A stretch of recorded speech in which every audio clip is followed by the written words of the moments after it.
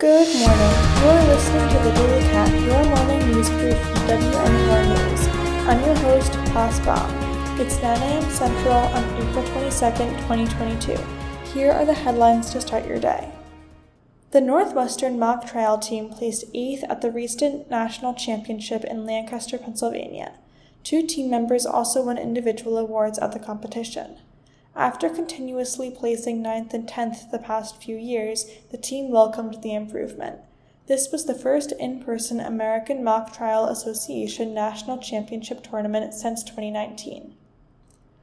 The Evanston Board of Education named Marcus Campbell as the next ETHS District 202 superintendent.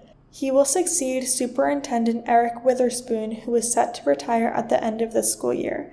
A former English teacher, Mr. Campbell is currently the assistant superintendent and a principal at Evanston Township High School. Community members, stakeholders, and the Board of Education have agreed that Mr. Campbell is the clear choice for this role. Governor J.B. Pritzker signed a $46 billion budget on Tuesday.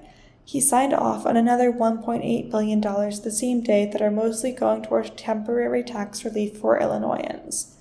Illinois Republicans criticized the governor for increasing state spending. These actions come as Pritzker is running for a re-election, but it is still not known who his Republican opponent will be.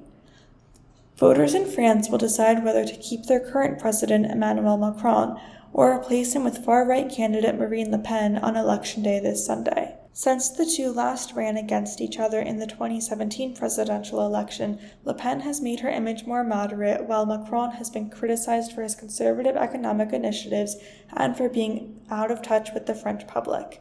Current polls show Macron slightly ahead of Le Pen. That's all for today's Daily Cat. From Evanston, Illinois, I'm Pass Baum.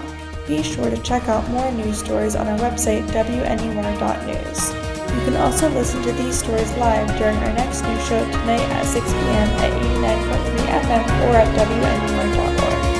Thank you for listening, and we'll see you Monday morning